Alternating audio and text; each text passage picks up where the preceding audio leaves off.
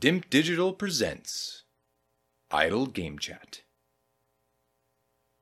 Cool.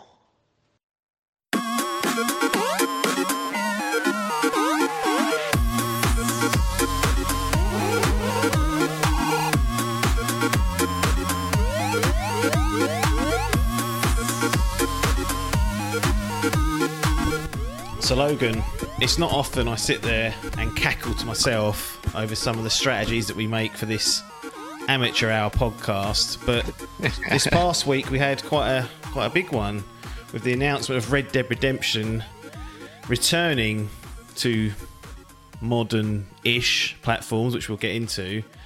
But we could have sat there weeks ago speculating on the rumours, speculating on the age rating that was handed out and saying, oh, what are they going to do? Are they going to remake it? I can't wait for it to come to PS5 and Xbox Series X. The PC version is going to be great. We could have been sitting there building up all of our expectations to be something that's not panned out in reality because, and this is why I don't talk about it, because you don't know.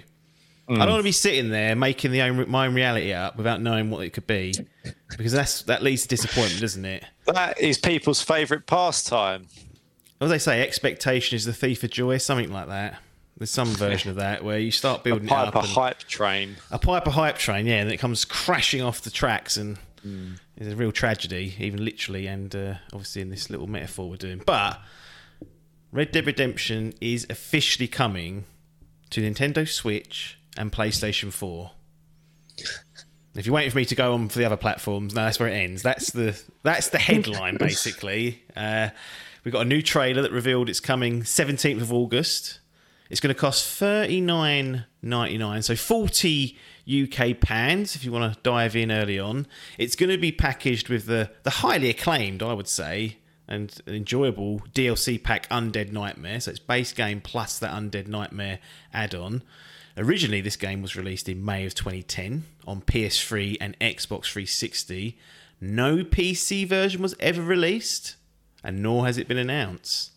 So, lots of noise on this, lots of disappointment. But what are your initial thoughts upon hearing this? Because it felt like this could have been a sort of a dream remaster stroke remake jobby. And what they've come out with is something that I don't think anyone expected when that dropped. Was kind of waiting for the next stage of here it comes on Series X and PS5. It's unusual, isn't it? Like, you don't often see, because there was obviously something in the works. I think that's why everyone got excited and stuff. It's just weird that 13 years later they've gone, there you go, Switch, and then the random PS4 chucked in there. Like, it's because it's just weird. It's such a strange thing to do. I mean, I don't know whether they've not bothered because you've got that backward compatibility business on the Xbox. That's what they're citing. They're citing that it's available on Series X through the Xbox backwards compatibility thingy. So if you want to play it on Xbox, you either have it from the old days potentially, or you can still buy it in the store. And it's £32 for the bundle, or not for the bundle. I think you just buy them separately, but it's a little £8 sort of cheaper way of doing it if you were going to go that way. But nonetheless, I wonder what it must look like crap now. I don't know. I think it probably ages all right. I mean, GTA 5 still looks acceptable, and that was only 3 years later. I know that has been ported onto PC and on PS5 and PS4 even, so perhaps my eyes are betraying me from seeing more modern versions of that. But I mean, it's playable, but it's not what everyone wanted. I mean, considering what's happened with The Last of Us and the remakes over there, and I don't know, it's just a bit of an anticlimax, isn't it? What's worse? It just seems weird. What's worse? Jim saying I'm going to do The Last of Us after 10 years and going 70 UK pounds full PS5 version, or Rockstar after 13 years deciding to do a half measure and say 40 quid, but not going to be taking advantage of these new consoles or this new hardware, and it's not coming to PCs to boot. Is it even it's not even a remaster, though, is it? Have they phrased it as a port? I think they just. I'll check the verbiage they use on the site, but it's for all intents and purposes, it is a port, and and I mean, I think just putting the original game over is just a bit shit, isn't it? Like this late on, you think, what are you doing? I mean, Yeah, it's what- obviously. What were they doing? The PS4's been long gone. Like, what I happened- can't- Where was that I last must- gen? We was all asking for it then. They went, no. I must admit, it's come as a surprise to me that it was never on the PS4. No, Like yeah. that has blown my mind.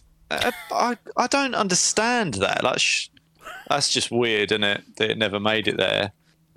I'm trying to think. So would that have been the PS3 gen? No. Yeah, so When that come PS3 out, yeah. and 360. Yeah, so I had it on the Yeah. 360, I think. 'Cause Yeah. I was a 360 guy back then. Did for- it must have come out on both consoles though, and they're only just now bumping it up to PS4.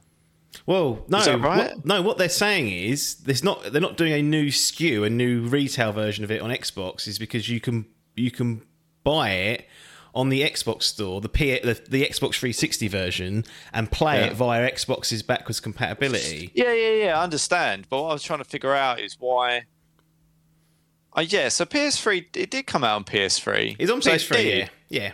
So it was available on PS3. It But there's wasn't, no backwards that's what I was- compatibility, is it? Because Jim went not doing that in PS4, and everyone went, "Oi!" Actually, Xbox didn't do it until they did. So Right. So what they're doing is they're just doing a port to the Yeah. PS4 then, and then they've decided to might as well just bung in. That's weird. It's such a weird thing to do. Like at this point in time, like surely you'd expect Sony are looking at. They've got. I mean, we're given Xbox a beating on this podcast, and Microsoft in general a beating for many weeks and months, I think, of some form. because they keep But talking, if they backwards- just shut up, they'd be left out the firing line, wouldn't they? That backwards compatibility is pretty damn good. Like in terms of giving you access to pretty much every And- game. And in not all games, and Red Dead's unfortunately, Yeah. I don't think one of these. It upscales some games to 4K, and it'll also unlock the frame rate to 60 FPS for some games through like the system itself, even if the game's not been patched for it. So Yeah. their backwards compatibility program's excellent, and it's absolutely without that, there's no way. I actually don't think the PS5 would have been backwards compatible. I think Sony would have been like, well, we've doing that. We've moved on, but it kind of forced Yeah. the hand of it once it became a thing. Had to do it, so definitely bravo on that. Yeah. But yeah, for all intents and purposes, Xbox have been playing this version for nearly 10 years. Yeah. It's been sitting on that store. Crap, isn't it? I mean, it is crap. I mean, it's why bother? I don't understand. I mean, I do understand because I bet when we look at those European sales data when it comes out, like probably be September's or August in September. I'll be very interested to see how this did, whether it even appears in the charts, and if it does, if it's high up, if it's above Red Dead, if it's above GTA. Like, It's does quite this an expensive release, isn't it? It's not going to be cheap to play. It's not going to be like a £10 game. no 40 quid, 40 UK Yeah. pounds. So So- it's what 60% of a full retail game Well, is being that released fair? on a console no one's fucking playing 13 Well, years after it's released. That's the beauty of backwards compat, innit? You just play it. It's weird. Could you pick this up on a PS5 then?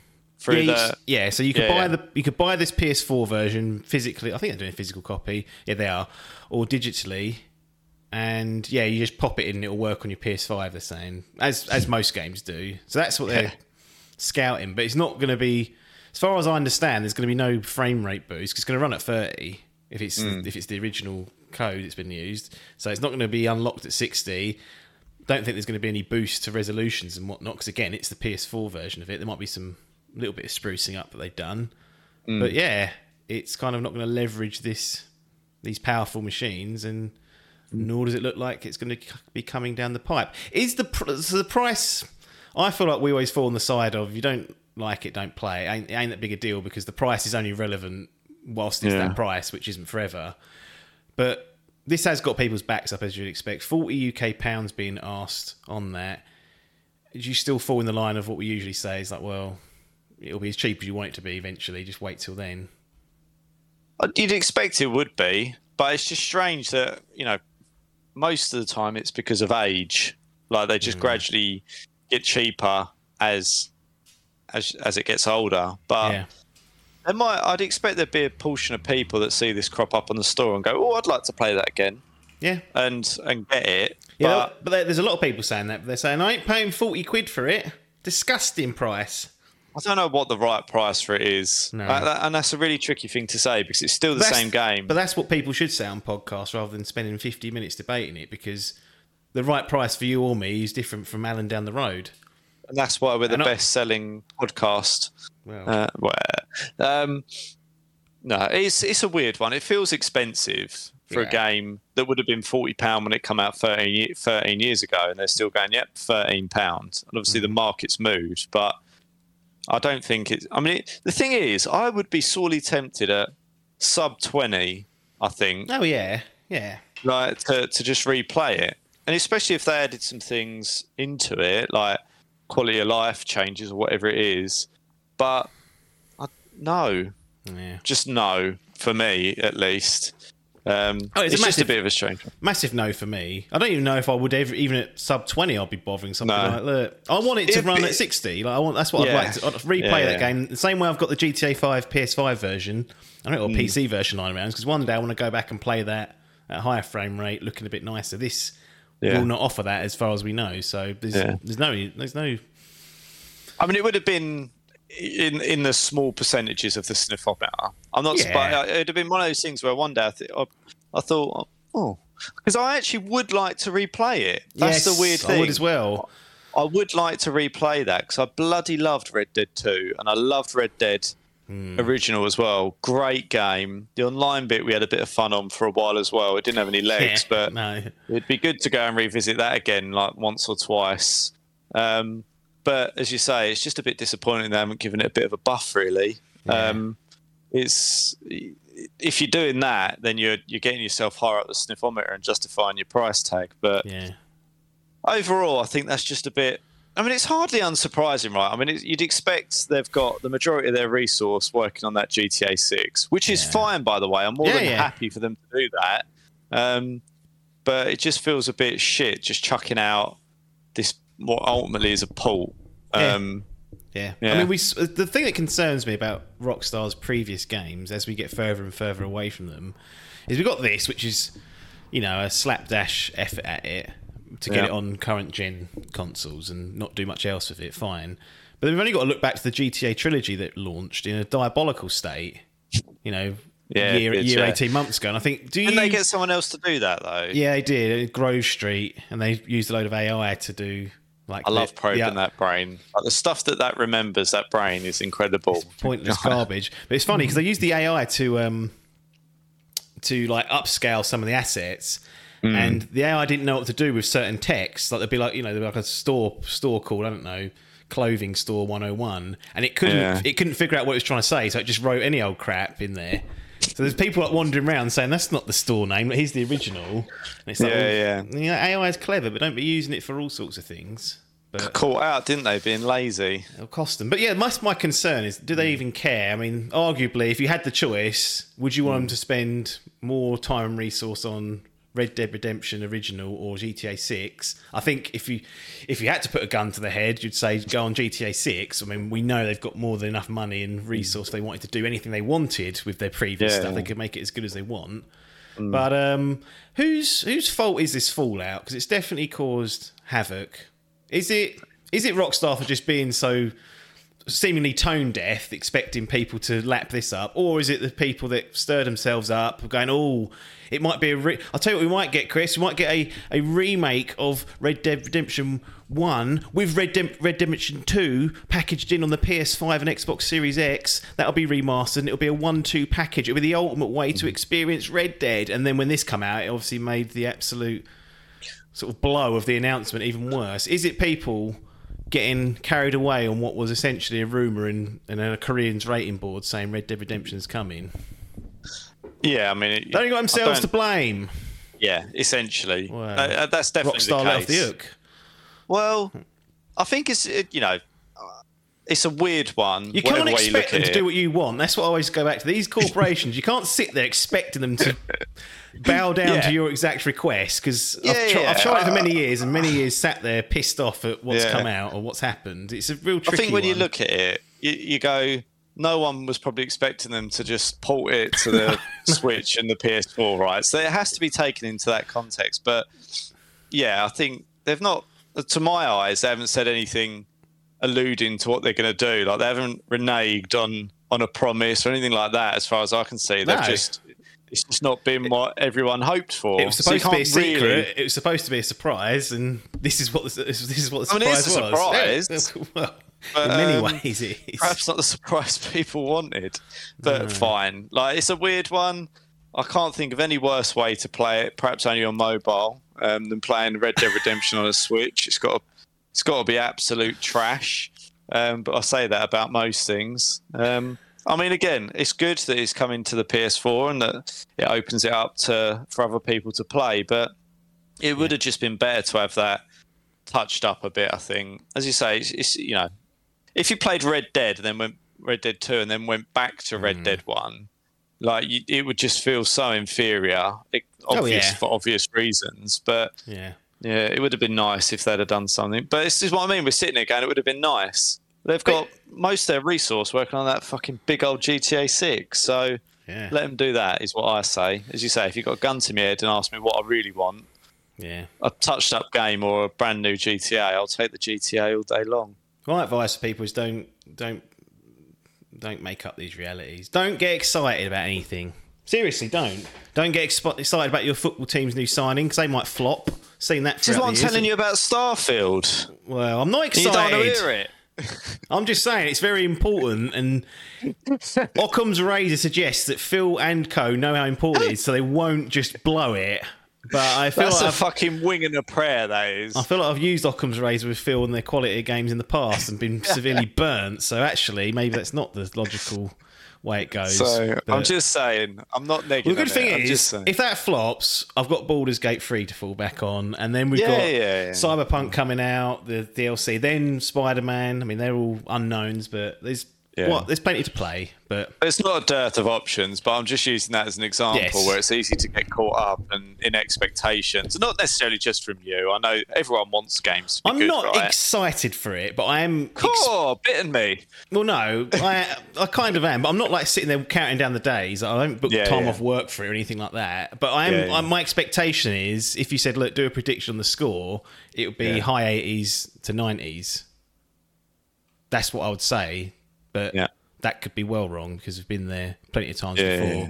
Oh, I know. I get stung. But anyway, Rockstar managed to disappoint, which you wouldn't expect. But maybe you should expect it from them at the end of the day.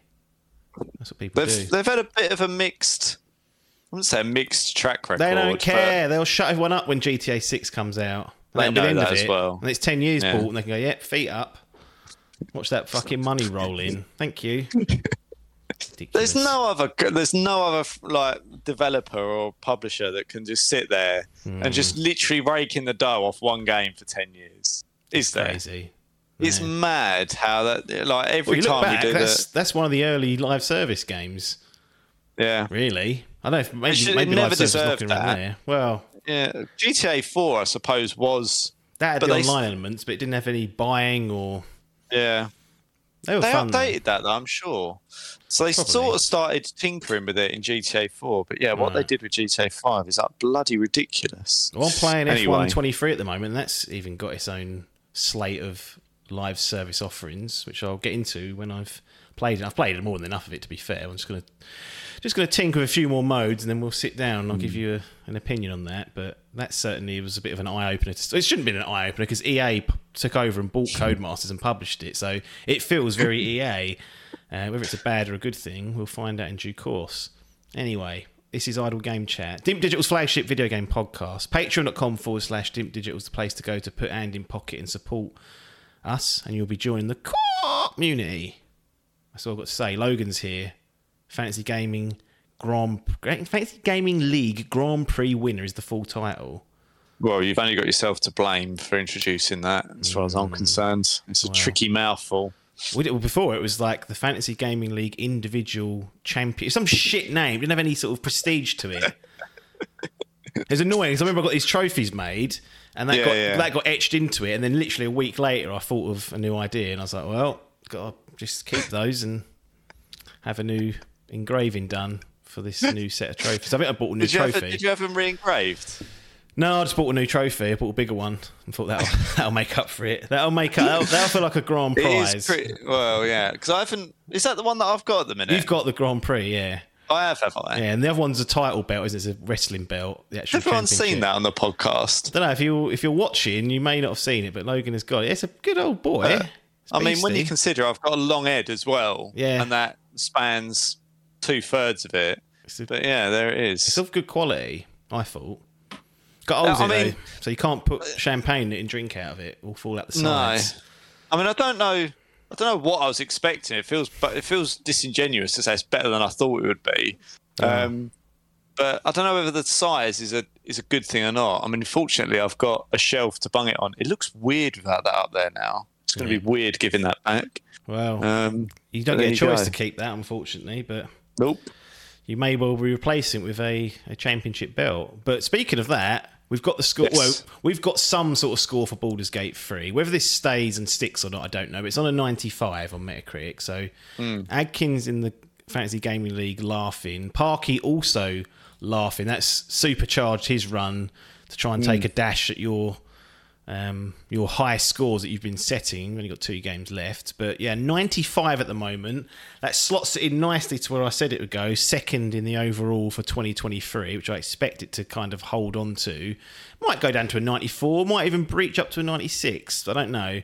But there ain't enough real reviews in to say that's going to be the score outright, because there's still people playing through it. Although we do have a couple, so I thought I'd read some. 96 out of 100. Alberto Lorette from Hobby Concilialis, or whatever it's called, the one that we like to. This is a Spanish one. Baldur's Gate 3 is an outstanding role-playing game, both playable and technical, still with areas to be polished via patch. One that, in addition, is called to become one of the references of the genre by taking some ideas, such as the election system and its reactive world, to a level that others do not even dream of. Well, that's up to him. But he's Fucking verbiage. well, Word it's second soup. language, isn't it? It's been translated, so it could be their translator. Oh god, another Spanish one. IGN Spain. Why are they doing it so quick? They just got feet up. They're asleep all day, aren't they? It's too hot. Siesta. Siesta. How long's that for? Global boiling. They're getting boiled. Well, What, it the wasn't siesta? boiling in the UK, was it? It ain't out of summer. No. Temperatures are Well, climbing. I'm just telling you It's what hot- they've been saying. It's hot today, to be fair. It's back on it. It so is. that's gonna Yeah. steer us Maui's for in that. trouble as well, I've seen. Oh dear. So there might be some truth in the matter. Anyway, what we saying? Siesta, when is it? How long for? When it's hot? Don't know. Hour or two, I reckon. And they just put feet up for the rest of the afternoon anyway. Well, you could argue they've got feet up all the time over there. Every time I've gone there. Let's Google it. When is the siesta in Spain? We don't need to cover the important stuff on this. See what Alberto's.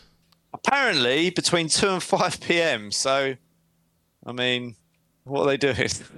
Well, is that the window? They take between 2 and 5 p.m. off. What are they saying? There is no fixed time for a siesta in mate. Spain. However, in many regions, the siesta is typically between 2 and 5. It can also start at 1 and last until 6. I mean, So, is that better? I don't know. I do get hot in the day, so maybe like this time I'm like done getting boiled in the afternoons and into the evenings. Like my Yeah, house I just mean- gets hotter and hotter, and then at 6 o'clock in the evening, it's just that's the end of it. It's at boiling point. yeah, it doesn't get cooler. It just stays warm then. Apparently, you're supposed to keep your windows closed, and Yes. it feels counterintuitive, but there you go. No, I've So, started to close in it. La España. Yes, Guillermo Propin. Sorry, Guillermo. Anyway, 10 out of 10. Guillermo. With Baldur's Gate 3, Larian Studios redefines the meaning of open world and creates a masterpiece that elevates the classic RPG to a new level that will take years to surpass. So basically, the long and short of it, everyone's loving this game. And our cameras are switched. I don't know what's happened there, but It says you've gone with an unstable internet connection. well, that's interesting for the audience at home. If they're watching, they've seen us switch places. I'll have to take a look at that at some point. But whilst it's being recorded live, not going to bother. What if I quickly just turn my camera off and on again? No, here we go. No, blown it. Oh, really? Yeah, sort it out. We'll sort it out later. It's fine. It's not the end of the world. Anyway, everyone's loving Baldur's Gate 3. It's the second biggest Steam launch of the year. Behind, what do you think the top Steam launch is of the year? If you had to guess. I'll give you a clue, but it'll probably give away the game. Counter-Strike 2? No, you've played it. Oh, Ragnarok, God of War. Nope. Warzone 2? Nope. Really? For this past year, Takes Two. Steam launch. Steam launch? So it's launched this year. Harry? Oh, Hogwarts Legacy. Yeah. Really? That got a I concurrent... completely forgot I fucking played that. Well, I don't know if it's a good sign or a bad sign, but that got a concurrent player rate of 879,000 on Steam. Baldur's Gate got itself up to 427 though, and that's pretty good for what you'd think is quite a niche game, but it's definitely blown up, and the scores are reflecting that. So I expect it to continue with its high to or mid to high 90s in there. So look forward to getting my teeth into that one day, but certainly not going to be anytime soon. Anyway, Call of Duty Modern Warfare 3 has been officially announced to the surprise of no one. Now, the rumour had been that they were going to skip a mainline entry this year, but it doesn't seem to be the case. Yes. Or at least that's what Activision want us to believe. We'll see when the game comes out how much content is there and whether it does feel like an expansion or a DLC, which is what the rumour was initially. It's going to be releasing on November the 10th, and the development is being led by Sledgehammer Games. So you're the Call of Duty man. What are your initial thoughts? Because we don't actually have a lot to go on. But I guess we could start with Sledgehammer. I mean, their last outing was Call of Duty Vanguard in 2021, and Vanguard wasn't well received.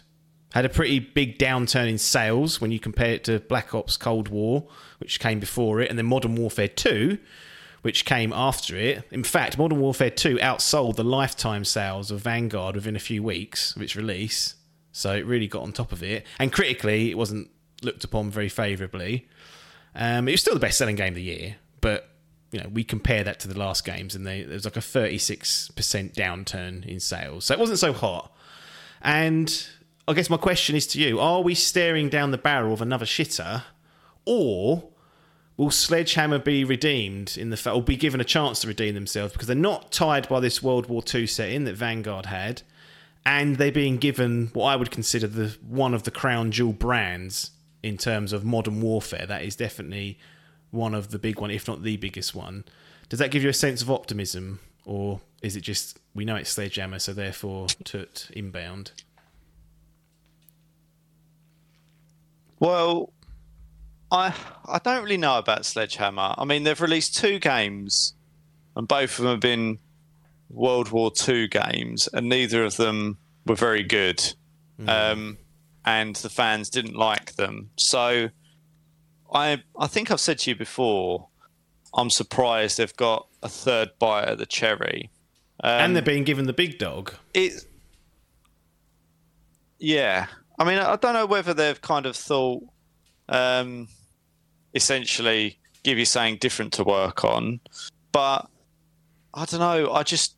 Their map design wasn't particularly great, and their execution, their art style, I don't think any of it was kind of hitting the notes that Treyarch and Activision have historically hit with it.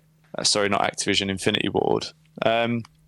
So it's a concern. But from what I've read, apparently they're doing a kind of a bit of a back to basics with the perk system and how enemies appear on the map as red dots. When you fire an unsilenced weapon, you're a red dot. When it's silenced, you don't. And there's talk of certain perks coming back, and the perks will be introduced via gear. So depending on the helmet and gloves and trousers and stuff that you wear, will give you certain perks. And those perks will be available throughout. You don't earn them throughout the game. Things like that sound promising. Yeah. But I think there's just a general concern about their execution. And normally you get 3 years to develop these games, right? And Sledgehammer released Vanguard 2 years ago, so they've only had 2 years to work on this, which is also a concern. If they can't do it in 3 years, where's the confidence that they can do it in 2? What did they do before? Was it World War II, the one they did before?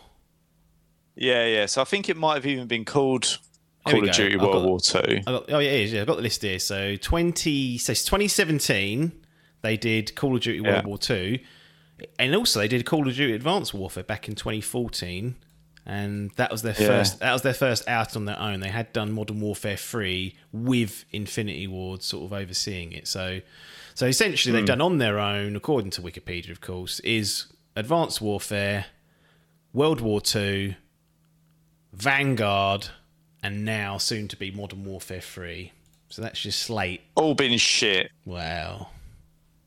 But It's Modern Warfare. it does say here, assisted by Infinity Ward for Modern Warfare 3 2023. So They're think always I assisting, think it's though. yeah, I think that's fair. Vanguard was also assisted by Treyarch, High Moon Studios, Beanox, and Raven, and that was a fucking shit show. That game, it really Too many was. cooks. Well, there is that, yeah. So, look, I think I'll always reserve judgment. I'm glad some of the things that they're talking about is going back to how it was. I mean, it feels like Call of Duty, generally speaking, in some respects, has kind of lost its way a little bit, and it's what I've always said over the years. It's kind of this desire to bolt shit on and change things just because there's something different, and you want to change something and try something new. And it's like, I don't really feel like it's worked for them. And without going off on a massive rant, because sales have been through the roof and Warzone's done really well and things like that. Like, I'm not Cop out that saying argument, though, isn't it, sometimes? I don't... Why are we... I get you have to live in the world of reality where the business stuff does talk to a certain extent, but if the game... You know when a community is not happy or generally lukewarm on a product, and like, that, to me, is more telling, because just by inertia and brand recognition, Call of Duty is always going to sell. Yeah. So it don't matter what they put out. They could put out a real absolute pile of shit and it'll still sell well. Yeah. So I think a lot of people have been burnt lately by how badly Warzone 2 has gone. And not even just Warzone 2, but the latter part of Warzone. I think, when they released Warzone 2, there was some elements that people didn't like as much, but it was generally like well received because they'd gone back to some of the original settings from original Warzone, and then they've fucking meddled with that again, and that's just got even worse player base now, I think, than it had at the end of the Warzone era. So they've just made a bit of a pig's ear of things, and the final straw that broke the camel's back for me is they've put bloody Nicki Minaj as a purchasable in Warzone. And it's like, can't we just get back to doing what this game is here for? Like, there's so much focus now on purchasables, and really since Fortnite introduced that whole, playing as a famous person or a celebrity, they definitely jumped on that bandwagon. But I'd love a Call of Duty, and the last Call of Duty that did it was Modern Warfare, where it's kind of like back to basics approach. Modern Warfare 2 was alright, but I really didn't enjoy the multiplayer on that too much. It just wasn't... I don't know. I don't know what they're doing with it, essentially, in terms of play styles. Like, they don't seem to encourage a more tactical or relaxed play style. Like, it always just encourages this frenetic shotgun SMG kind of meta. And like sniper rifles and stuff have just been rendered redundant in the game, and I just want them to go back to this sort of... The thing that you used to do well is you can play the game how you want to play it, and I think I've said this multiple times before. It catered to all different play styles, whereas now it doesn't. It kind of caters to this like frenetic, fast gameplay, and that's all you can really do on it, and that is fucking exhausting. You don't want to jump on there after a day's work and deal with that. So yeah, we'll see. I've got an open mind about it. I'll play the beta and stuff when it's out to get a bit of a feel for it. But I really just hope that if Sledgehammer make a pig's ear of this, that they kind of get removed from the equation, to be honest. Well, at some point it'll be Phil's responsibility to do any culling if it's needed. So we expect in the next 6 months that will happen. Although, as we found out with the Bethesda and the Arcane and Redfall situation, they a bit too hands off. So maybe Phil won't want to be going there tearing things apart initially. I don't think he will. I don't think they will either. Yeah. I think people expected them to just unearth all this old IP and remake and reimagine all this stuff. They're mad because that thing is so big. That whole ABK, Activision Blizzard and King, leave it to run itself and it'll be fine. It's done well. Yeah. Like, it might need to, I'm sure they'll be accountable to Microsoft, and they might, over the long term, look to get their fingers in it a little bit. But arguably, you've bought a successful company and you don't want to go in there and go, everything you're doing here, we're going to rejig it, because you go, well, we're just going to probably fuck it up. Yeah, you can't go into that Call of Duty factory, which has about 10 studios supporting in different aspects, and there's a cycle of every year we get one out, every 3 years for each developer. Like there's a process, there's a cadence, there's a protocol there. You can't go in there and start going, oh, we'll pull High Moon Studio out the support and get them to do something else. Like, it's not going to. You can't just keep doing that, because there's a reason why it works the way it works. It's because they've got a lot of hands on a lot of decks working this big Call of Duty factory. And it is a big juggernaut. Like, even just the Call of Duty element of it is a huge juggernaut, let alone ABK as a whole. So I'd expect it. And everyone was like, oh, they're not going to release anything this year. I was a bit like, I don't really be believing that. Like, why are you not going to use one of these studios that you've got to fucking rake in some dough? I'm going to be interested to see those that reported that. Because I think one of them was Jason Schreier at Bloomberg. Is usually spot on. Whether when the game comes out, and if it's a little bit light on content somewhere, they will try and change the narrative and be like, well, it was an expansion. They've just sold you it for a full game. Do you know what I'm saying? They'll try and cover their asses and say, look, that was they're having you on with that. But it always felt on the cards, especially after release of, how well Modern Warfare did and Modern Warfare 2. You kind of thought the next logical step is Modern Warfare 3. But when you actually look at the cadence, that's what I wanted to ask you. Yeah, this is the first time they've ever done back-to-back brands, if you will. Like they've not got, since Modern Warfare, Call of Duty 4, Modern Warfare. They've always had a different entry the next year. But they're going Modern Warfare 2 and they're going to go Modern Warfare 3 back-to-back years, which is something they've not done before. It seems strange. Well, I don't know whether it's desperate or whether it is linked to it being initially something smaller and then mine's getting changed at the last second. But I don't know what that says to you, because that is a cadence they've always stuck to, is have something new each year. This is not. This will be a back-to-back brand. Yeah.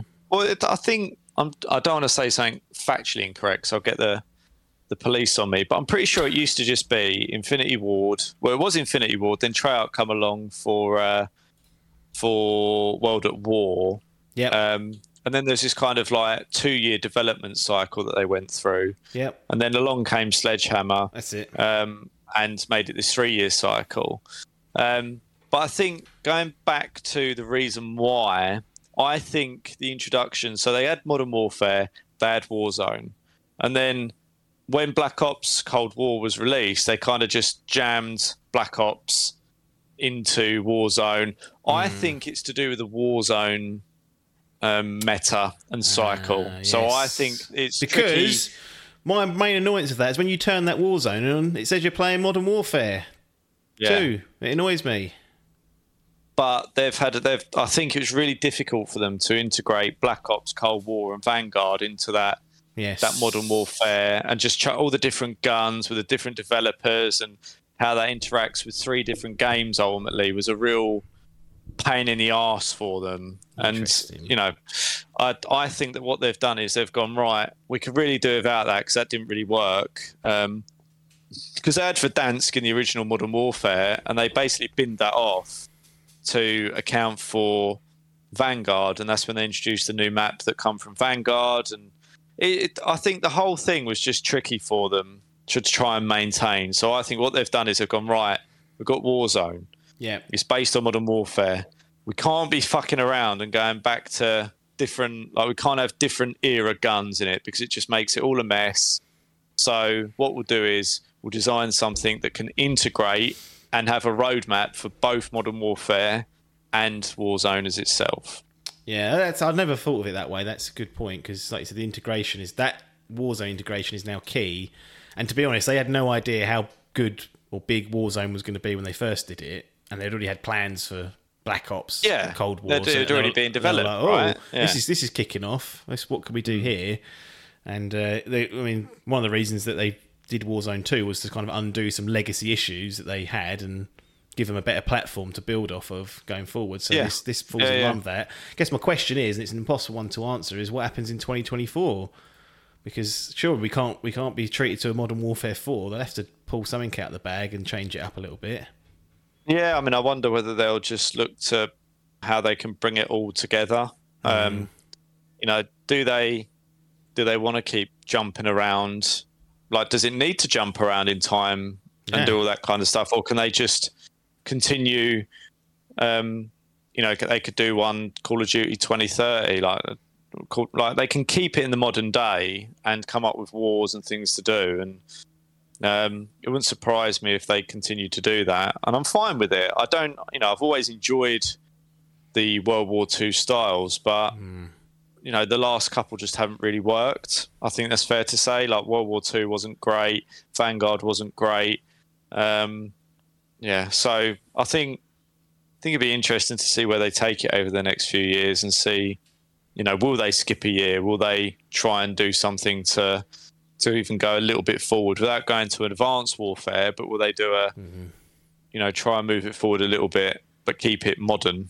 Yeah. Don't know. Interesting. I think the success, of Warzone does not restrict them necessarily, but it kind of gives them. They don't want to create headaches for themselves. Yeah, they can't. It's now just, such a cash cow. It's mad. I mean, and people will expect it to be integrated into the newest version of Call of Duty. So if you're going up in space doing all sorts of plasma, I mean, that sounds like kind of what it. I don't think it'll ever go there. No. I mean, I'm trying to think if they did at some point. There was like a rail gun and stuff like that, but they just make it so poor in multiplayer that it just doesn't feature in the meta. So they've got ways of, especially this whole chasing of metas and doing that kind of stuff where everyone wants meta guns. They can basically pick and choose what is played and what's not played. Yeah. But yeah, I don't know. It's interesting. I actually thought that they might not release this year whilst they take stock of everything with that Microsoft deal. I wonder whether, because that's been delayed, Maybe ABK have gone, get this fucking game out. Potentially, but you'd have thought that these things take so long that it's not something they just decided in spring and went, all right, let's pull our fingers out and do this. Maybe when the game ships, you'll look at it and go, that is poor for what output's really bad. Maybe it could be something like that, but you'd expect that they were planning to do something. But yeah. I don't know, because it doesn't feel like they should have been, because Sledgehammer shouldn't have been drafted in until next year. No. So what are Treyarch up to then? Because they're the ones that are missing, aren't they? What have they been up to? Exactly. What have they been up to? They did Black Ops Cold War. If anything, I was expecting a Black Ops game this year. Yeah. And that's gone. No. So maybe that'll get a 4-year to? cadence. That'll be the best one yet. Yeah. Well, everyone really likes Black Ops. Treyarch are more popular amongst the community than Infinity Ward are. Yeah, well, Infinity Ward had their heyday, didn't they, back in the day with Call of Duty 4, Modern Warfare, and World at War was always sort of... I liked World at War, but definitely people were like, it's World War II, blah, blah, blah. Then as the leadership of Infinity Ward left and ended up going at Respawn, when they did Titanfall, you saw that Treyarch were able to kind of take that mental. But yeah, and a lot of people prefer their map design and things. Like, it's just preference over how their games play, and they've got slightly different engine that they use and stuff. So it is interesting to see, but I am surprised that Sledgehammer got another shot at it. I mean, they're very lucky boys as far as I'm concerned. Well, boys and girls. Oh dear. Right, that'll do. Call of Duty Modern Warfare 3. I'm sure that if and when you get access to some sort of beta, we'll return with some impressions on that. But as usual, we'll close out the episode with some impressions, and it's going to be Persona 5 Royal Edition. Royale! Which is what I spent the vast majority of this year playing, so it's timely to get that bastard out. So that'll be sitting with you for the next 40 minutes or so. I actually think we go completely off-piste in that for several minutes, talking about DLC and what was included and what wasn't. I remember we get the end of it thinking, I'm not sure we spoke too much about the game, but We did. Did we? But I think we spent a lot of time covering value and various other things and the differences and stuff like that. So, yeah, I don't think we went too. It's not unsurprising that we'd go off piste, but No. I think generally we kept to the topic at hand. But whether it helps people make a decision around Well, whether it's for them or not, I don't know. I doubt that. And that's not what it's designed to do. It's designed for them to listen to the ramblings of madmen. Anyway, Persona 5 Royal is coming. That will close out this edition of Idle Game Chat. So we'll see you on the other side.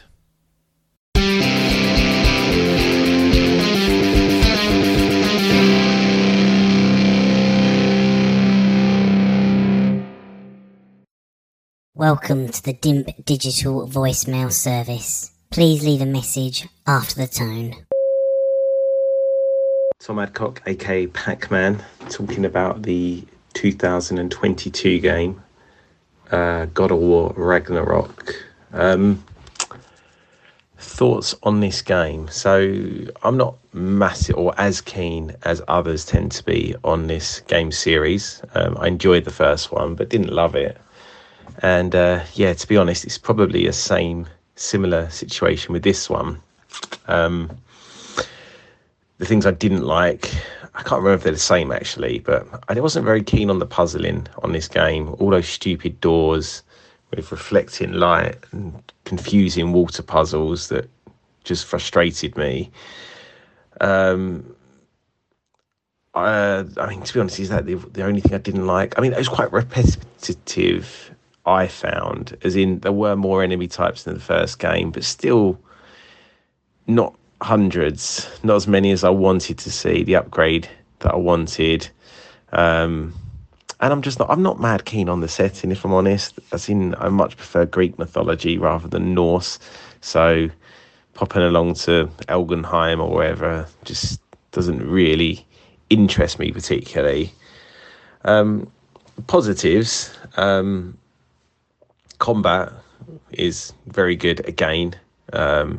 Characters are really good. So obviously Kratos and his son, very good. The baddies in the game, Odin and Thor, fantastic. Especially Odin, great work there. And then some of the sort of supporting characters, Freya, good in a bigger role this time, or a more supporting role, I guess. Boss fights were better than in the first game. They were more varied and actually quite fun, puzzly, some of them. So enjoyed that. So that's about it really. As for a rating, I'm going to come in at silver, and it's fine to hang on my wall of glory or whatever it's called, because it's good. I just don't think these games are as great as everyone, but still had fun, enjoyed it, and would recommend you play it. I mean, you're probably going to love it a lot more than me, is the truth. Take care. Here we are then, back with some game impressions. To close out this edition of Idle Game Chat, you got Apps and Logan here, who's probably returned.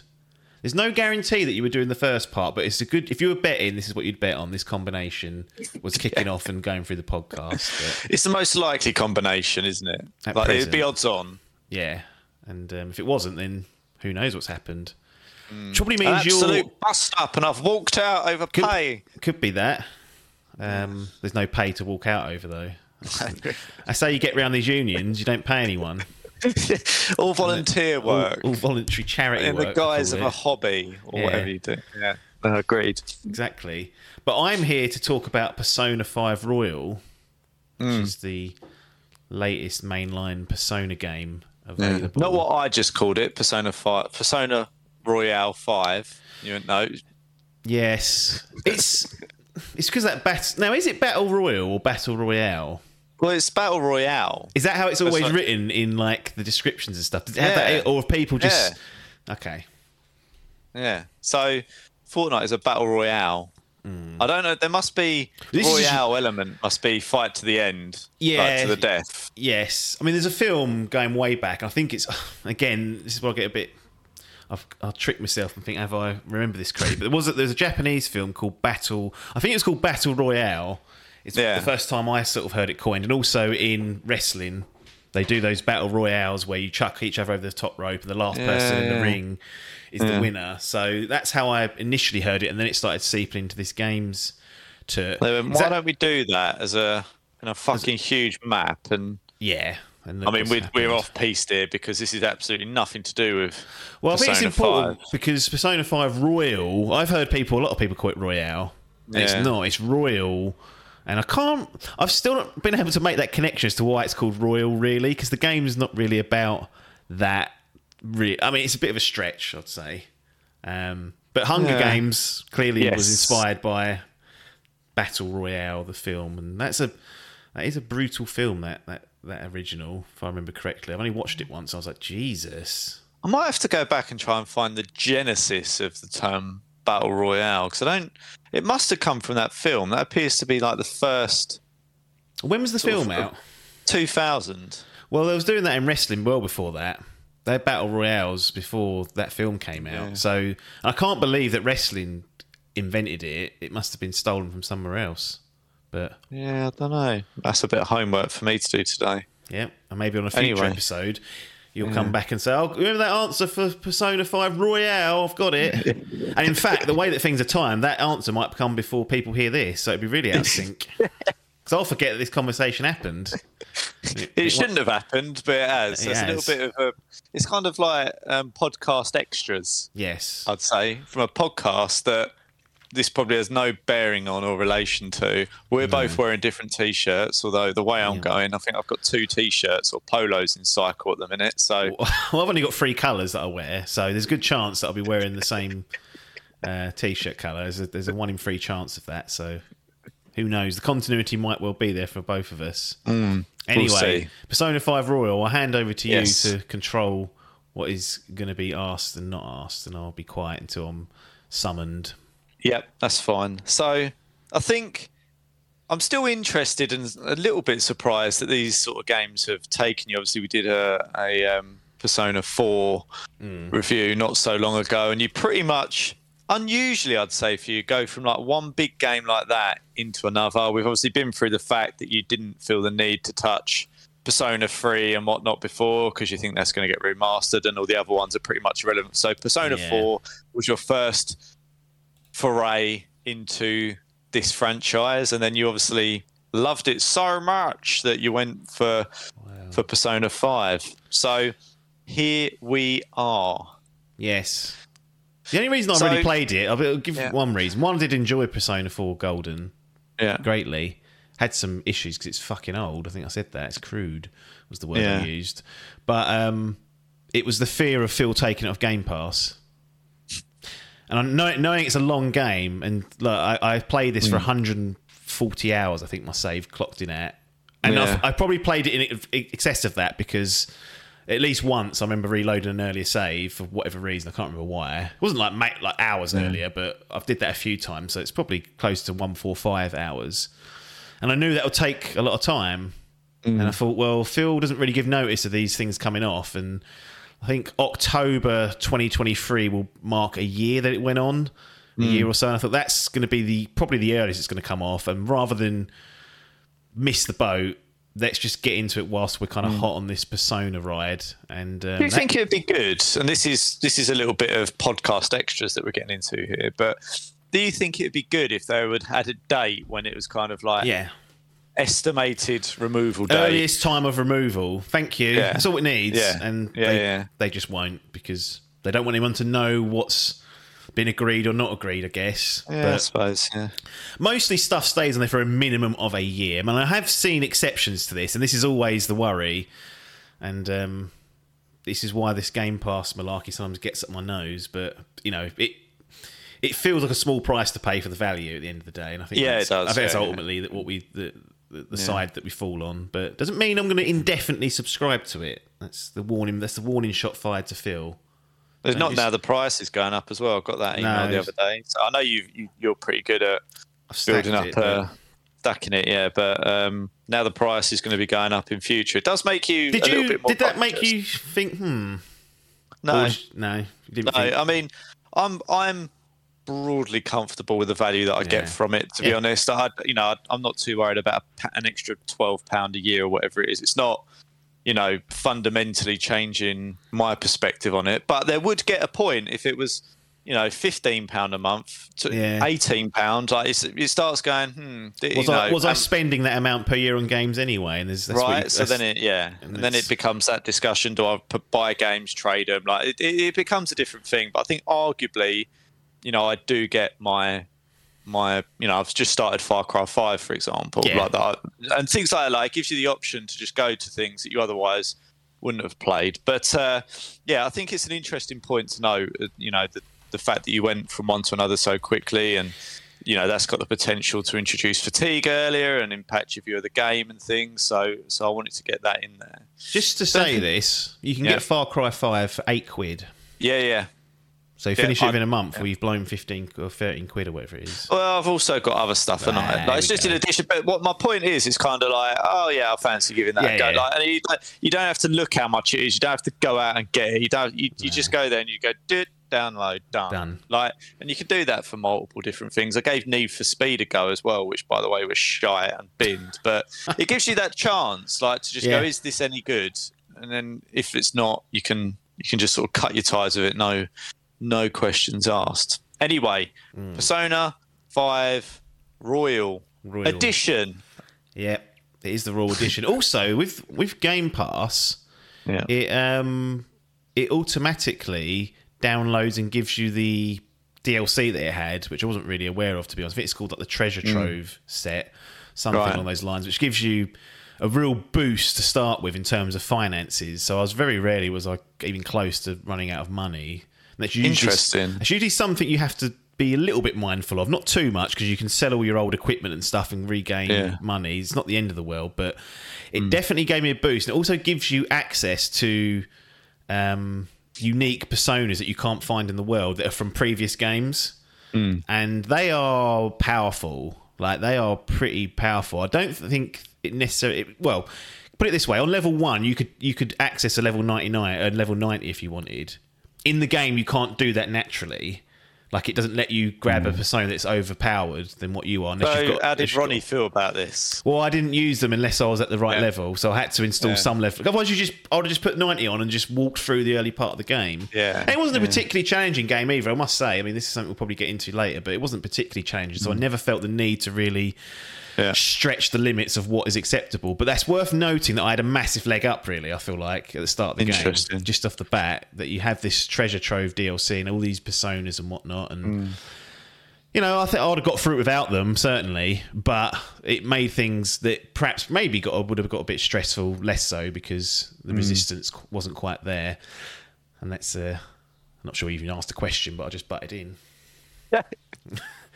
But whilst I remember, I'll mention it. I mean, to be fair though, we're in cards on the table basically here anyway, introducing the game and whatnot. And I think that is a valid point in terms of cards on the table and how your version, if you like, or your experience of the game might be slightly different. Someone picked up the OG vanilla version when it originally came out. Even when Royal, did it originally come out? Must be 2020 or something. So here's the thing: you had Persona 5 original vanilla, that's the true vanilla, came out worldwide in 2017. Cool. Then the Royal edition came out in 2020 March. Yeah. So Royal adds a new chunk of the story, so a new semester. Like there's 3 semesters in Royal. In the vanilla game there's only 2, so there's like an extended kind of story part, and it adds a load of other like quality of life improvements to the game as well. So Royal is the version you want to be playing, I guess, is for advice out there for people, because and it scored really well, didn't it? Oh yeah, so this is like in one of my draft teams, because I was like, cool, this series of games is absolutely loved critically. They're in the 90s all the time. Yeah. And again, it's because they're giving it to people that like those games. Like, I think if we gave the game to you, you'd have a different perspective. And it's always that we always have that conversation Turn-based about combat generally always loses 10 points for me. Well, if you want to score well, you're better off having a real niche game and making sure only the niche people get it. When you try and burst out into the mainstream, you get all manner of people playing it who shouldn't have their hands on it, criticising it from all sides. Like Far Cry every year gets crapped on because maybe because it's a bit vanilla, but also because everyone plays it and everyone has an opinion of it, regardless of taste. So it's difficult. Whereas these games have got a very targeted audience, which is probably small in comparison, but they know what they're doing when it comes to serving that audience, which is what you're after, really. Yeah, fair enough. Yeah, I think in terms of cards on the table, we've basically covered everything. We haven't been explicit, but you played this on your Series X. Yep, correct. Played it on that. On Game Pass. I was tempted to try it on PC, but I didn't. It has that Play Anywhere option where you can transfer saves and just play it on there, but I thought, you know what, there's no need here. So Series X ran like butter, as I said. I think I said this in Persona 4 Gold. The last game you need running like butter, really. It's not going to make much of a difference, but it's a nice presentational uplift, I guess, and you'd rather have it than not have it at the end of the day. And this was the Royal Edition with the Treasure Trove DLC installed and bolted on, so it was the full package, if you will. Can you play it without that too? Or is it kind of like, because it comes with it, it's there? I think, so if you bought it at the shop, I don't think you necessarily get it. I think this is a Game Pass kind of perk they've added, that you get the DLC along with it. Okay. I could be wrong about that, though. Did you play through the DLC? Well, the DLC doesn't really... So the game is treated as though... really into the weeds. I've completely thrown out an agenda and just asked loads of shit questions. So the way this story works is you won't know that it's an extended bit. Okay. Unless you played it before, where it ended at X point, now it ends at Y. So it ends at a different point. It goes further, basically. In terms of the DLC stuff, it's not like because it's all items and in-game stuff and not necessarily quests or content in that sense. It's just there in your inventory when you start. So you just start the game with, extra money that I wouldn't have known I wouldn't have started with unless I'd looked it up. I thought, fuck me, they've given me a lot of money here. Turns out it's because that treasure trove is there lurking. And the same with the access to the personas. Yes. Why would you buy the DLC if you only had the vanilla? That's a good question. Because Royal, if my assumption is correct, wouldn't have the treasure trove by default. You have to buy it separately. You know what? I don't actually know. Pull him out! I really don't know why you would. I don't know why people would buy it. Why you would pay extra money for it? Because yes, it makes your life easier, but as far as I can tell, there's no essential content there. And if you're a long-time fan and you want to use personas from Persona 3, Persona 4, etc., and different variations of those, I suppose that might be a reason enough to add them. But in general, I'm not convinced it would be that valuable unless you wanted an easier ride. So are we now doing pay to win? I don't know. Interesting. No, I just thought I'd probe on that a little bit because it sounded. I was like, well, what DLC normally includes like an extra storyline or some additional content and whatnot. And by the sounds of it, it does a little bit, but not an awful lot. And it's basically, as you say, just like money and consumables. Like, feels a bit of an odd way. It's more of an add-on than a DLC. That might be squabbling over small change, but I may well have got it wrong. It may be that the original game had this treasure trove access, and Royal bundles it all in.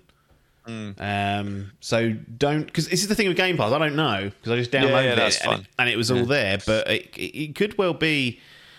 Because I'm sure there's like an ultimate edition of this that was lurking for Royal. And it comes there is. So there's an ultimate edition. I'm just looking at this PlayStation store because Xbox is like, well, you got Game Pass, don't worry. I'm like, well, I need to see the facts, Phil. So I need to go elsewhere to find it. Yeah, Persona 5 Royal Ultimate Edition includes the game, Persona 5 Royal DLC pack. Yeah, it's basically costumes. There's costumes and shit in there as well, I forgot, which I never used, and other items. So, I mean, why you would buy that, I couldn't necessarily tell you. Yeah, it's a tricky one, but I wasn't complaining because it was all just sitting there for me. Yeah. I mean, it's there. It's like, well, here you go, soundtrack being added, so you can add new soundtracks in like the Velvet. To be fair, Room. a lot of people like the music in Persona and listen to it on playlists on streams and stuff. Like I have seen a lot of that happening, so that's not unsurprising, but interesting. I thought I'd just probe you on that a little bit because I was a bit like, Steve wasn't quite adding it all up in his head and coming out with a value add there for a DLC. So I thought I'd see what you reckon on it. I mean, it's tricky because it's saying sometimes on the PlayStation Store it's saying the DLC's free. I don't be knowing now. I'm confused myself, but you know, it's there. It's there if you download it on Game Pass, and it'll be automatically added, and you'll have That's no all choice you need to in the matter. worry about for this, I think. And then if you're concerned about it, do your research, is what I'd say. And come to your own conclusions. Sort yourselves out. Let's get into the meat 20 minutes later, shall we? So, Persona 5 Royal. What do you like about this game? What brought you back to Persona 5 after Persona 4? Obviously, other than the fact that it was the timing piece was a concern. And what did you particularly like about this edition that kept you going for nearly 145 hours? So the reason I went back, excluding the time limit that Phil put on your gaming time these days, artificially to get more money out of you, the greedy bastard, is I basically knew that this was a more modernised, better version of Persona in terms of the quality of life improvements, and I didn't realise how. Basically, the headline is almost everything in Persona 5 Royal is better than what's in Persona 4 Golden. Mm-hmm. Almost everything. Then the only two exceptions really are, I'd say, the soundtrack is marginally better in Persona 4 Golden, but that's like platinum level soundtrack. So, and this is close, so it's not like it's a disgrace. It's probably on the same level. Just I preferred the Persona 4 Golden soundtrack. And I would say that the characters in Persona 4 Golden are better as well. Just like the individuals that you encounter, their sort of stories, how they behave, day to day. The actual characters in Persona 4 Golden are better. But the narrative, the overall arcing narrative, what happens in Persona 5 Royal, I believe is better. So that's the kind of change there. But then just in terms of when you play the game, it's just everything is improved in one way or another. Better, easier to understand, onboards you much quicker into the dungeons and the palaces, which they're called. The dungeons now aren't these fucking hallways that are generated randomly depending on what floor you go on. They are levels that have been handcrafted and created with shortcuts that you can find, secrets, etc., etc. They're actually explorable areas that you want to go around and look at. Everything. Literally, I could sit there, you could name any item of the game, and I'd say, yep, it's better in Persona 5 Royal in most cases. It's just presentation, slicker, better, bigger areas to do. The restrictive saving is still slightly restrictive, but much better than what we had in Persona 4 Golden. Fast travelling around easier. Stupid small things like you can go on the map and check where people are. So if you want to go and say hello to someone, you can just find them on the map and then fast travel over there rather than guessing if they're there or not, because it's Tuesday and not Wednesday. Quality of life improvements then as well. It's unbelievable how much, or it's not really, because the gap between the games. I think 2008 Persona 4 originally came out, and this was 2017, 2018. So they had plenty of time to get on with it, and they did get on with it. But yeah, the highlight is almost everything is better in Persona 5 Royal than it is Persona 4 Golden, which is a resounding success, really. Yeah, I think it's always good when you don't see complacency in certain bits. Like they've clearly identified where they can, almost on a roadmap, go, we can take each of these tracks forward in a way that we want to. Rather than just doing a few bits and then leaving some of the rest of it as it is. It's nice to hear that they've actually gone, do you know what? We want to make everything better. And they have done. Even just small things, like in some of the bigger battles, if you die during it, it will say, do you want to go back to your last save point, which will probably be manual and could be 10 minutes ago, 20, or it could be if you've been a bit sloppy, it could be hours back. Or it says, do you want to restart the battle? Yeah. So at that point, you're given the option. You say, do I need to change my loadout and equipment? Okay, I'll load my last save. Or, no, I just got a bit unlucky there, or I got the tactics wrong. Let's jump straight back in. Even just things like that, it makes fighting the bosses less punishing and just doesn't take away much of the challenge.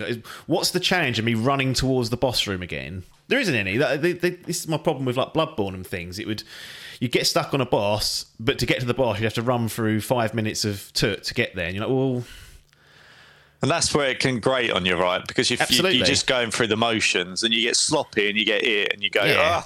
And to its credit, think, Elden Ring, for the most part, fixed that. They added the stakes of, I think it's Makira, I think it is, which is basically a checkpoint outside the boss room. So they knew, even they knew that's nonsense, and eventually put a system in place. And it's similar here. I mean, this is, again, I'm comparing a very old game to a more modern game. Yeah. And just the change in philosophy is it's refreshing to see, because I don't know, forever I'm always thinking these developers are up their own arse so much that they just double down on things because that's the way they are, Chris. That's the way they do it. That's just the way we do it. Sorry. That's the design. That's the vision of the game. And you're kind of sitting there going, well, it's fucking shit though, isn't it? So now we've got the opportunity here where they've kind of added lots of quality of life improvements and made the game far more approachable. Yeah. No, it's good to hear. And you just say those. Sometimes for me, when I play older games, it's those elements of games, modern games, that you miss. And it's always simple things. It is like how the saving works and some basic additions that are just quality of life changes that just aren't there. And it almost, I don't think you should underestimate the difference that they can make to the playability of a game. Yeah. Especially when you just kind of expect it and then they're not there. Like for you to go back and play something like Persona 4 that is 15 years old, like that is noticeable in the game. Yeah. Like you do judge those games by today's standards in terms of what is. Isn't it odd that I would imagine there's no technical restriction on that? They weren't waiting for the next generation of consoles to implement those ideas.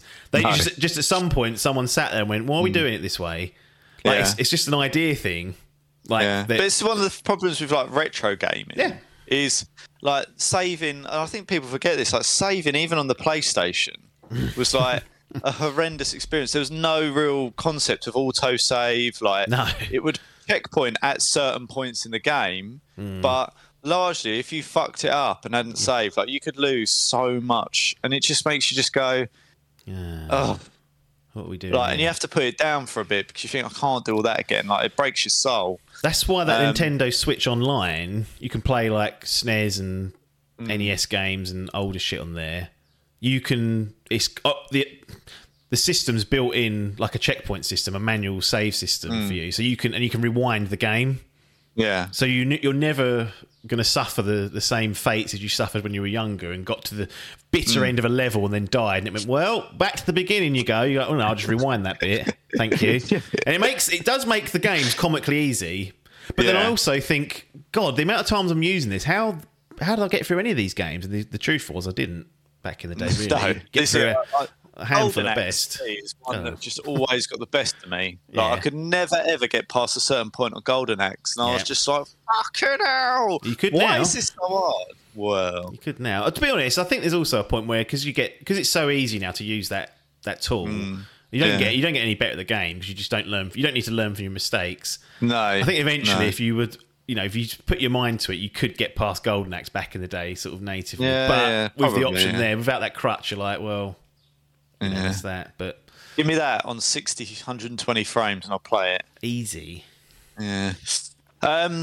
So broadly, in terms of things that you liked, everything is basically where you're at. It's pretty universal, yeah. There's very few. Anything that's a problem really is just a nitpick. I mean, you could argue 140 hours is ridiculous, and it is in some ways. Well, it is in some ways. It depends. If it's 140 hours like I spent on Assassin's Creed, then yes. Like that is ridiculous. that is ridiculous.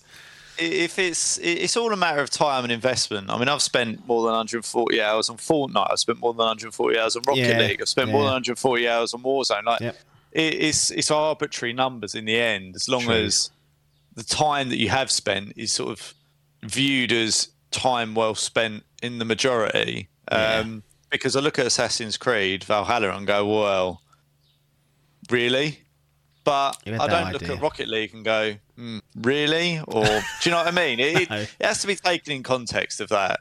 Yes. Yeah. I mean, but even then, I didn't I mean, maybe there's undoubtedly a couple of times I was a bit like, but just walk away from it. That's what I've learned. You just don't force the issue. Yeah, and then if it ain't happening and you ain't loving it, then walk away. Walk away for a come day back and to it another day. Yeah, exactly. It's not a I problem. do that on the reg. I go, yeah, no, tonight ain't the night. I'm too tired. It's not happening for whatever reason. The brain ain't talking to the fingers, and the fingers ain't talking to the brain, and the game's pissing me off. So let's walk away from it all. That's the way to do it. Any game can give you some form of fatigue, whether you're 10, 20, 30, 100 hours into it. So, you know, you just have to be wary of that and go, am I overdoing this? Is this partly my fault? Yes. Right. Is it a problem? So, is it a me problem? Yeah, basically. So, we briefly touched on it, but are there things that you want to call out that when you're playing it, you're like, this is not what I want. I didn't enjoy it. You know, anything noticeably broken or? Yeah, nothing noticeably broken at all. It's a really clean game from that perspective. Performance-wise, there's not a lot of performance it needs to be running, but for what it's aiming to do, it does perfectly fine. You'll be surprised. Yeah, I know, it's true. It's true. Some things you look at and think, why is that struggling? And there's a reason behind it. But for this, nope, it was fine. I mean, there's gripes. I think this is a gripe, but it's not a deal breaker in it. But I feel like the added royal semester, like the thing that's unique about playing this game, is it adds new characters as well.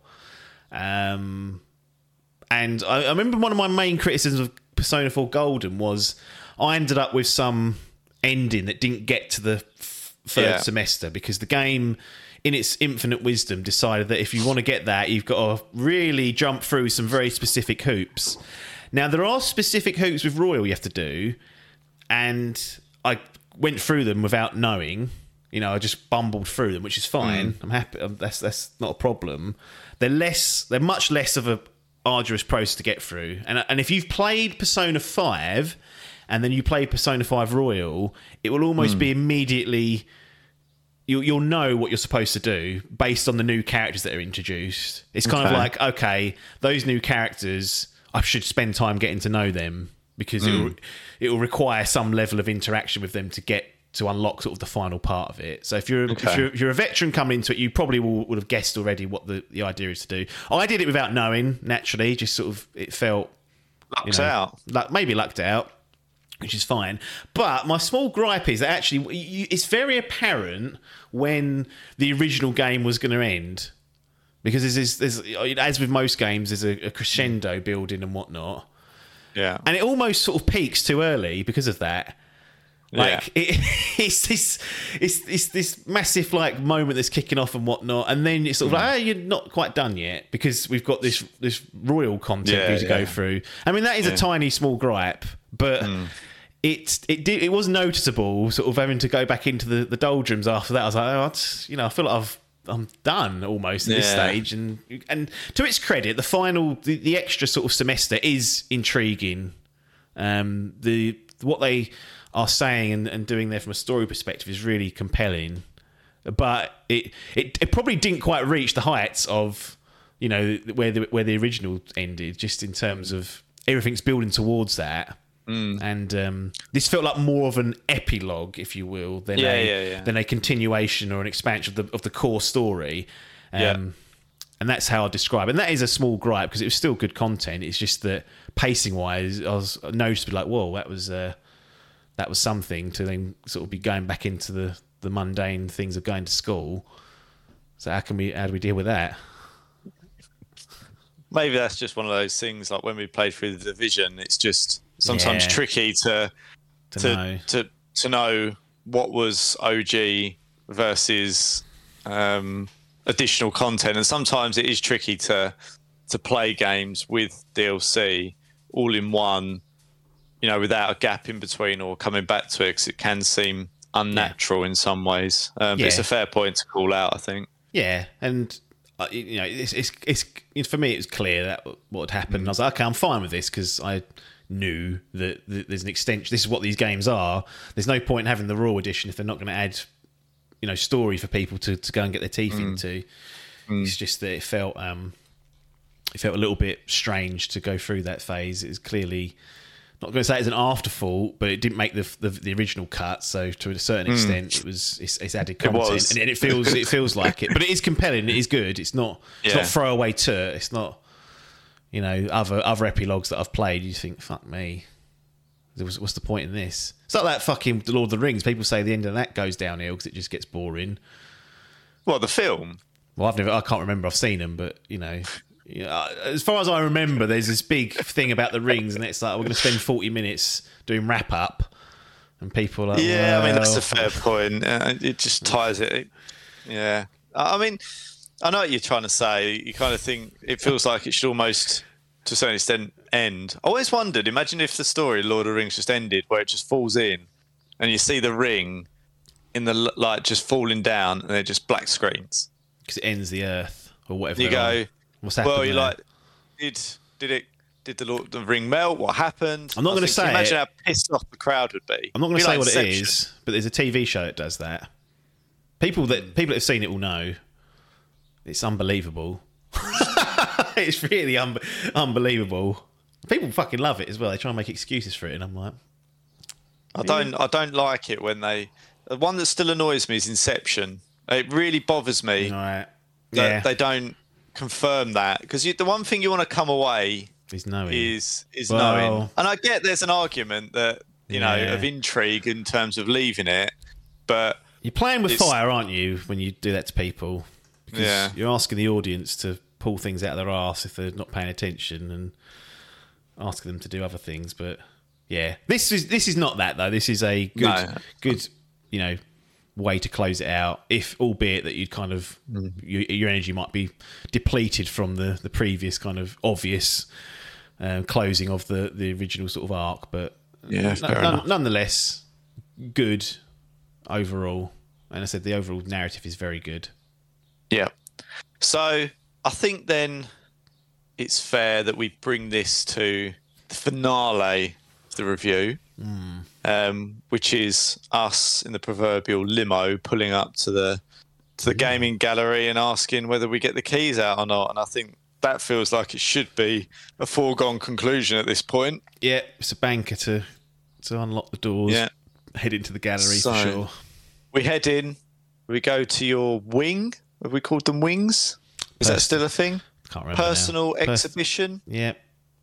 Yeah, go down there, see what's in there. Lots of good games. Mine's on the top floor. It ain't downstairs. Well, you work your way up there.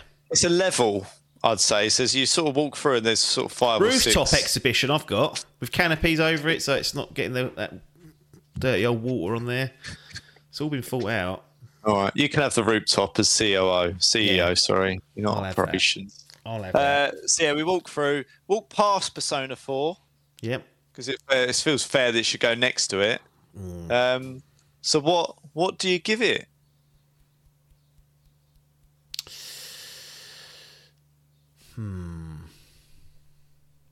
I'm going to engrave the. Yeah, go on. I don't make a mistake, do I? Because once he starts, you can't undo it. Once it's locked in, you cannot back out. I'm going to give Persona 5 Royal a platinum. Cool. I thought you might, but I thought he's going to err on the side of. I definitely swayed between gold and platinum, and then I thought, you know what? I enjoyed it so much that really the gripes I had are small potatoes. They are really minor potatoes. It like everything else is just so much better, and I think having that baseline of Persona 4 Golden probably exaggerates my enjoyment somewhat, because I had to go through the difficult times of Persona 4 Golden, so I've got that real world experience of going through it and time invested. Had I come into it fresh, I may not have been as impressed, but it was a worthwhile process to go through, just seeing the improvement from one game to another and seeing what can be done with a true sequel when it's given time and they've really put their minds to it. Like it really is. I assume you gave 4 a gold. No, I didn't. I gave it a bronze. Because I was sick of the archaic. Well, I think in its day, it probably wouldn't have blinked at it. But the problems I always highlight is in 2023 when I played that, the save system was cack. The dungeons were boring to a certain extent. There was all this archaic nonsense you had to put up. It doesn't onboard you. All of that is just completely resolved, and then you've got a great story on top, great characters, great soundtrack. They've improved things in the combat, added new depth to that, and really just done an upstanding job. There's really very little to pick this up on and say, yeah, it's bad. I mean, none of it's bad. I mean, in a good way, you are, if there's something there to pick up on and be critical about, I feel like you would, you're very good at not allowing a Destiny syndrome to creep in. You're very good at being objective, and you're very good at calling out the bullshit when it's there. So, for you to sit there and you go, everything's improved, and the only thing I can pull out is the fact that the DLC didn't hit the same heights, but still very good. Like that speaks volumes, really. Yeah. To the quality of the game that you've just played. Yeah. And by the way, it really is high quality. I've just gone back to check on what this is on OpenCritic, and it got a 94 and a 98% critic recommends. I mean, that is 2% mad. recommending that. They must have. Yeah. I just don't see how, if you're not into these games, that you don't just fall in love with this. I guess there's always the issue of these games that because there's so much story, so much character work. If you don't connect with that, that's the only pitfall, really. But if you love the combat from 4 or the combat from 3, like all that stuff is just enhanced to an objectively better degree, in my opinion. Yeah. Like everything just feels better, and the only thing really that sticks out at that point is like, well, did they land the characters? Did they land the story? And the answer to those questions is yes. What you prefer over the other games is probably going to be personal preference at that point. But they haven't shit the bed with the narrative or the story or the characters or the soundtrack. Everything else is still up to a standard where you'd check it in and say, yep, that's ticked off, thank you. So it really is a great game. I'm just going for, I thought I'd just see because you said, what are these negatives? And by the way, the lowest score for this game is a 6 out of 10. Well, IGN Korea giving it a 60 out of 100. And they said it's really difficult to find a game that has the best combat system, pool of characters, story, plot, visuals, and audio all in the right balance. This turn-based JRPG is one of the textbooks of its own genre, but we're reviewing the expansion pack here, which happens to be the same full price as its original. Okay. This clearly is the only thumbs down of this review. In some ways, fair if you've gone through the original, isn't it? If you've gone through vanilla, and then Atlas and they come to you and say, right, we've got a new version of the game coming out. It's 60 quid or 50 quid. Yeah. And the vast majority of the game is very similar, but there is a lot of improvements in there. There's a lot of small changes and tweaks and things that make the game just feel so much better to play. And again, there's no Stephen Malone, right, from GBA Temp, top critic apparently. Wow. 7 out of 10. Everything Persona 5 Royale adds is a boon to the experience, but unfortunately it's not enough to fix the deeply embedded issues at the heart of the original game.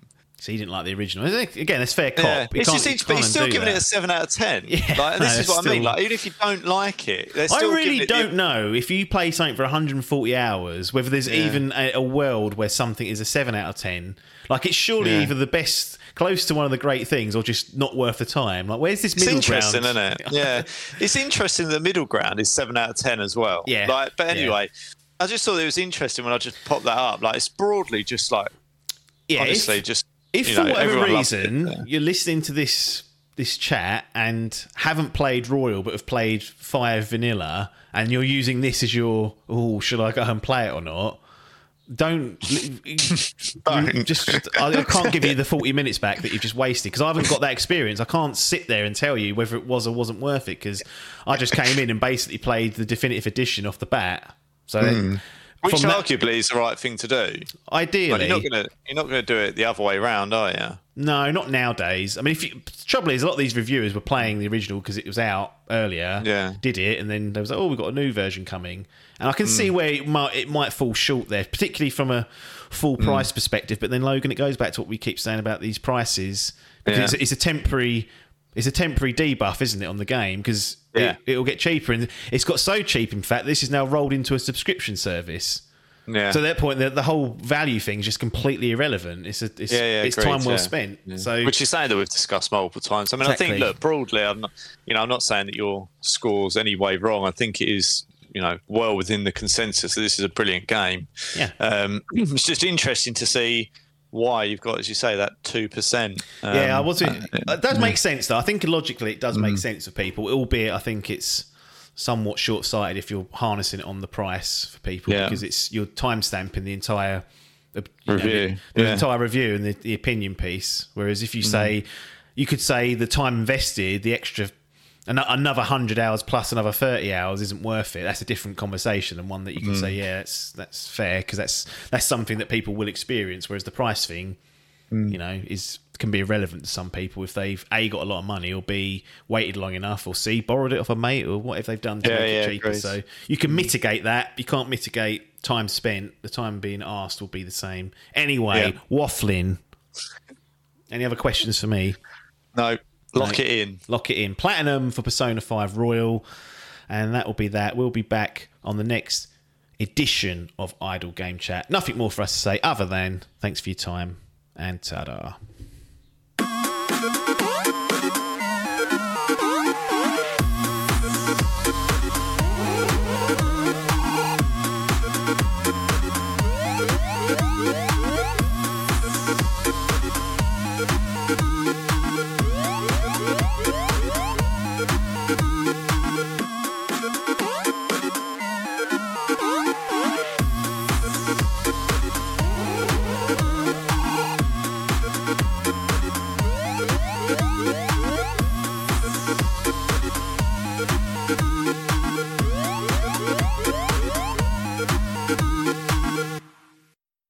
This was a DIMP Digital production.